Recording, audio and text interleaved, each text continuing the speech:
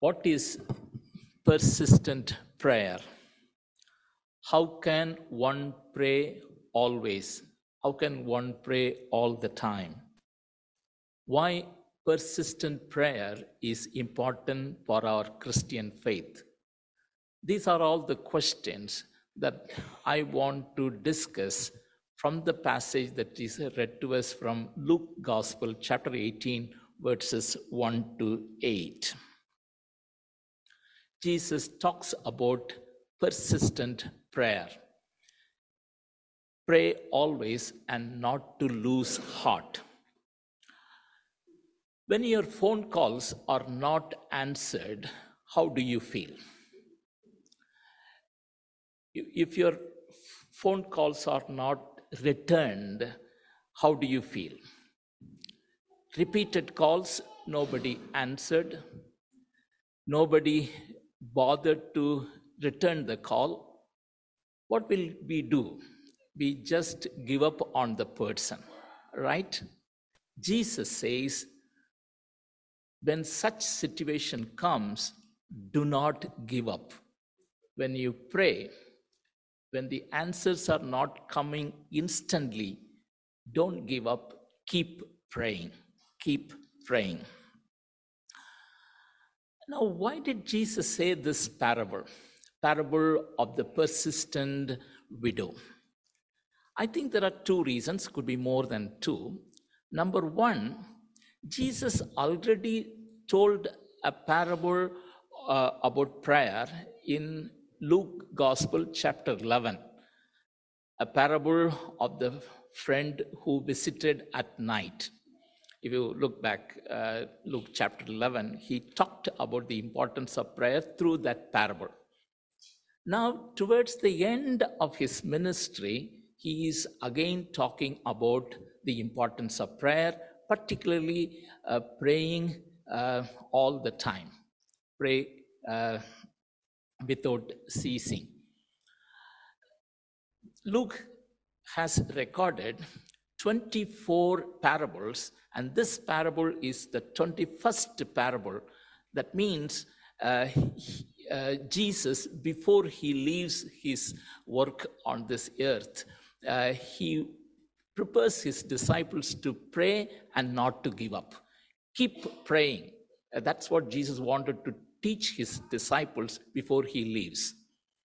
The second reason could be because in the previous chapter, chapter 17, Jesus talked about the coming kingdom.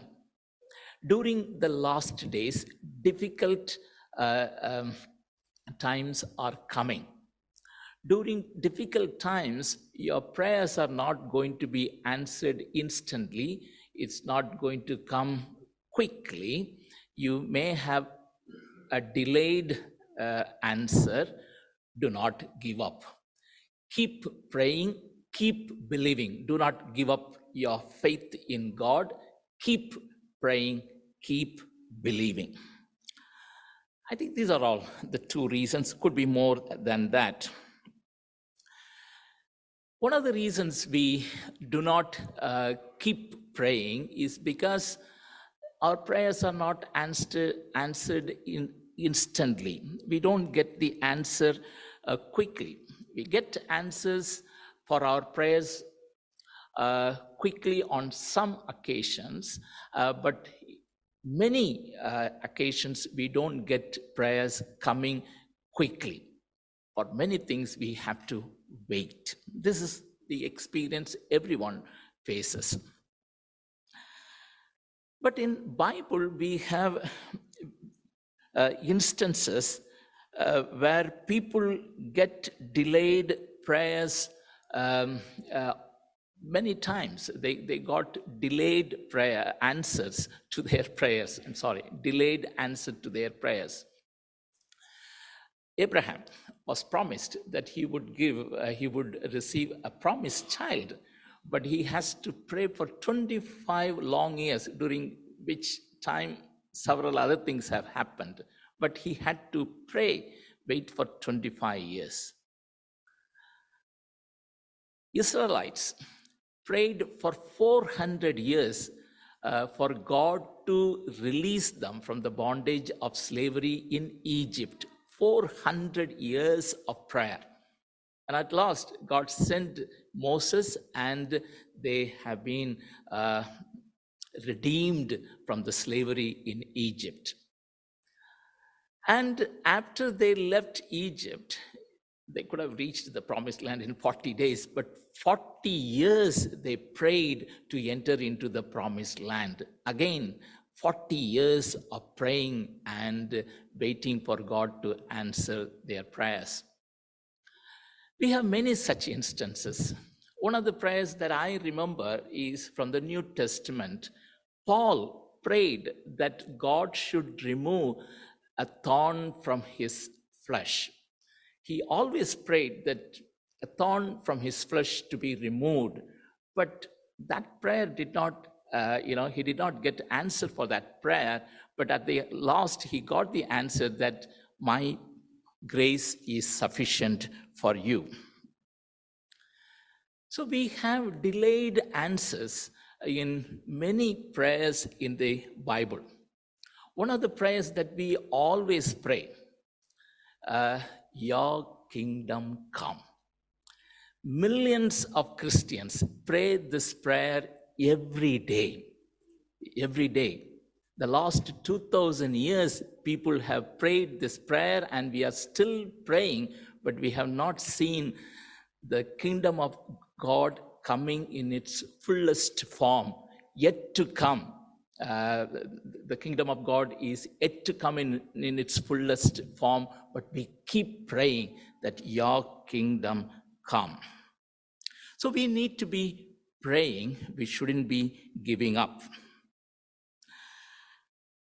Now, this parable is parable of comparison. First comparison is made between unjust judge and the true God. Is it a right comparison? But that's how this parable is compared. The unjust judge is compared with the righteous God. The second comparison is the persistent widow and we Christians. Two comparisons. Let's now look at the first comparison. The unjust judge and our righteous God. What is the problem with the unjust judge? He never feared God, nor he respected people. These two are important qualities for every judge. These both are very important to important ones for the judge. Why? Fear of God is necessary. Without fear of God, how can you exercise judgment? I am accountable to God. I am responsible for what I am delivering. He does not have the fear of God. And secondly, respect for people is also an important quality. He, as a judge, should make sure that people are treated with respect and dignity. If someone's dignity is taken away, he is the one who should make sure that that person is dignified, or a person is given his or her due dignity. He did not have both qualities. And he is a notorious person. His behavior is known. A hopeless person. From him, there's nothing good can be expected. But he delivered justice. He delivered justice. If a notorious person, a hopeless person, a person from whom nothing good is going to come, if he delivers justice, how much more the true God, the righteous God, will deliver justice. A good comparison, bad example, but a right comparison is made. Our God is the God of justice, and he will deliver justice. If justice can be expected from a person who is not at all a good person, how much more we can expect justice from the Lord, and he will deliver justice. The second comparison is the widow and as the Christians. Her situation is very pathetic, very, very pathetic. We really do not know what is the injustice inflicted upon her. Could be that her savings have been stolen and she doesn't have anything to live. That's how the widows lived at that time. They lived on the savings of their husbands, and this particular widow has got somebody stolen her money, and now she comes to the court asking the court to help her. She is a helpless woman, a vulnerable woman. She cannot go and appoint an advocate to fight her case in the court. No. And she doesn't have a male member in the family to fight with the opponent who has stolen the money. She cannot help herself. A helpless woman, a person who is vulnerable coming to the court. Now, she has got only one weapon. The weapon is coming to the court all the time. There's no other weapon she has got. Helpless woman. She would come to the court in the morning and stand at the entrance. As the judge walks in, he saw her. He has already seen her in the court, but now again the second day he is seeing her standing at the entrance. When he went to the market to buy the vegetables or something, she is there in the market in front of him. And while he went back home at the entrance, she stood there. She was standing before him all the time. That's the only weapon she had, and she did it without giving it up. In other words, she bothered him too much. If you look at what the judge said, so that she may not wear me out. She is bothering me too much. In fact, if you look at the original translation or original language meaning, it goes like this, so that she does not give me a black eye. What does that mean? That means she is bothering me to the core. I have no other option except to do something so that she will not come back to me. She is punching me on my face by standing here, there, and I should somehow get rid of her, so I will bring justice to her. It was a difficult job for her to come every day in front of him, but she did it consistently. She did it persistently. What do we learn? As this woman has done it, we ought to come to the Lord every time, all the time. If you look at Jesus' ministry, he always prayed early in the morning. Before it is dawn, he will go to a solitary place for prayer. Even during the daytime, when people are around him, people are pressing him, he would withdraw from the crowd, go and pray. Even after the day's hard work, busy day's work, he will still go to a solitary place and prayed. His life was filled with prayer, morning, evening, afternoon, night, all the time he prayed. And he says, pray all the time. If you look at Jesus' prayer, he prayed. He prayed before selecting his 12 disciples. In fact, he prayed overnight before selecting the 12 disciples. At the Garden of Gethsemane, he prayed. His prayer was so intense that he sweat blood. If he prayed, we all have to pray. If he prayed, we ought to pray. prayer is not an optional activity for us. Prayer is must, and we need to be praying. Why we stop praying? Why we stop praying? I find there could be, I find two reasons. It could be two reasons. Number one, I stop praying because I think that it is not possible for the Lord. God cannot do anything with us. So why I should pray? When I come to that kind of an impression, that impression takes me away from God. My faith in God is diminishing. God is still on the throne. He is the only one God. There's no other God. He alone can bring order. And if I stop praying, I'm saying to the Lord that, Lord, you are not going to do anything, and I have no hope in you, which is dangerous. Which is dangerous for my faith. We need to keep believing, and if we keep believing, that means we keep praying. Second reason stop praying means I believe myself. I can do whatever I want to do.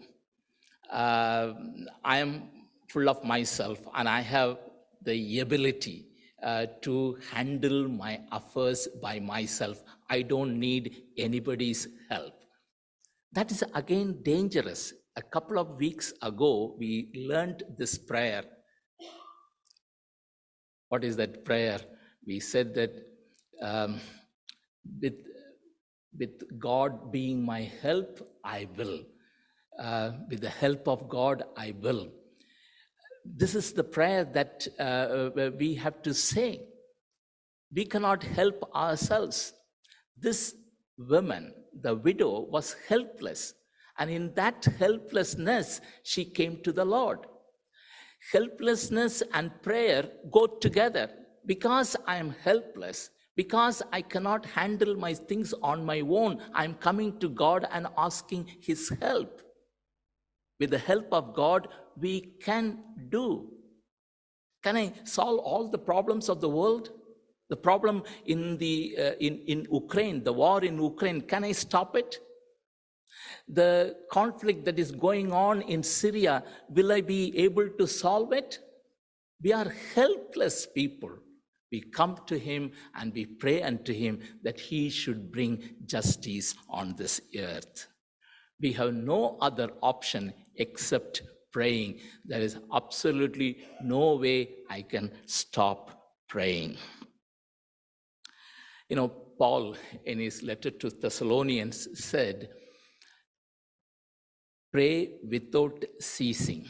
This particular words comes with war connotation. That means you are in the war front and you keep pushing.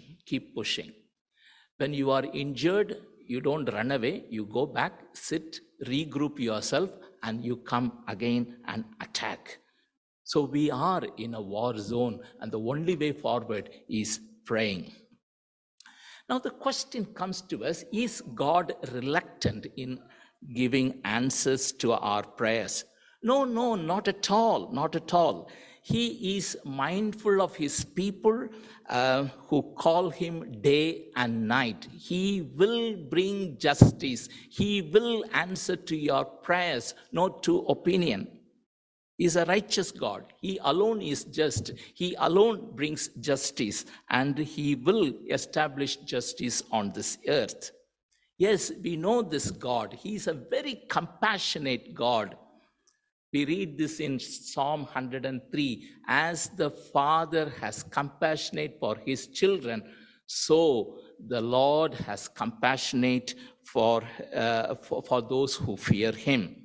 We also read this, cast your burdens unto Jesus, cast your burden unto Him because He cares for you. Then why we get delayed response? I was talking to one of our priests in Baghdad.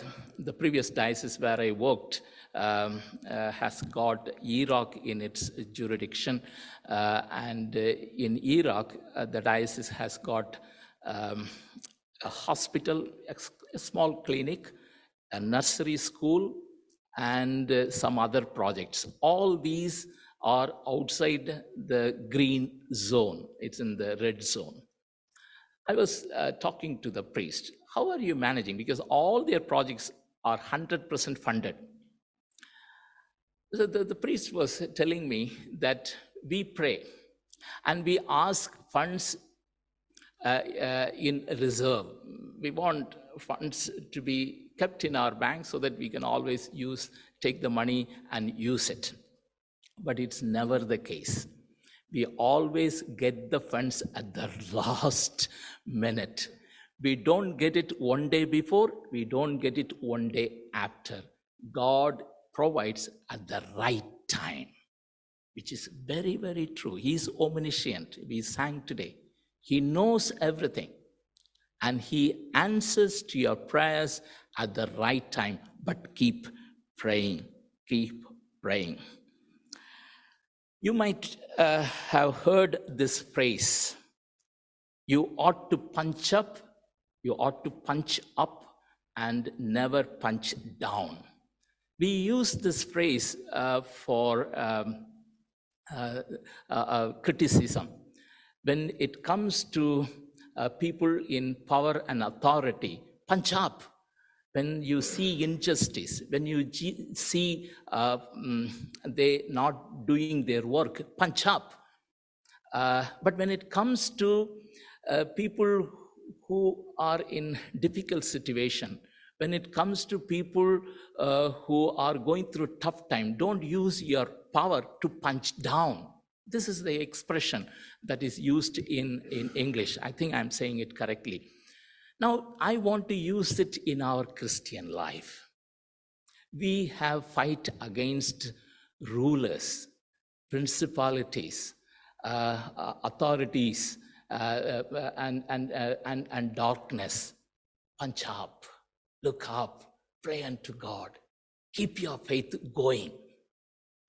Don't punch yourself. Don't look at your situation. Don't feel bad about your failures. Don't punch down. Don't hit you. But keep pushing up. Keep praying. Keep praying. Keep trusting. You will be answered. May the dear Lord help us so that we keep praying and never stop praying. God bless us all. Amen. Now we will have the response song.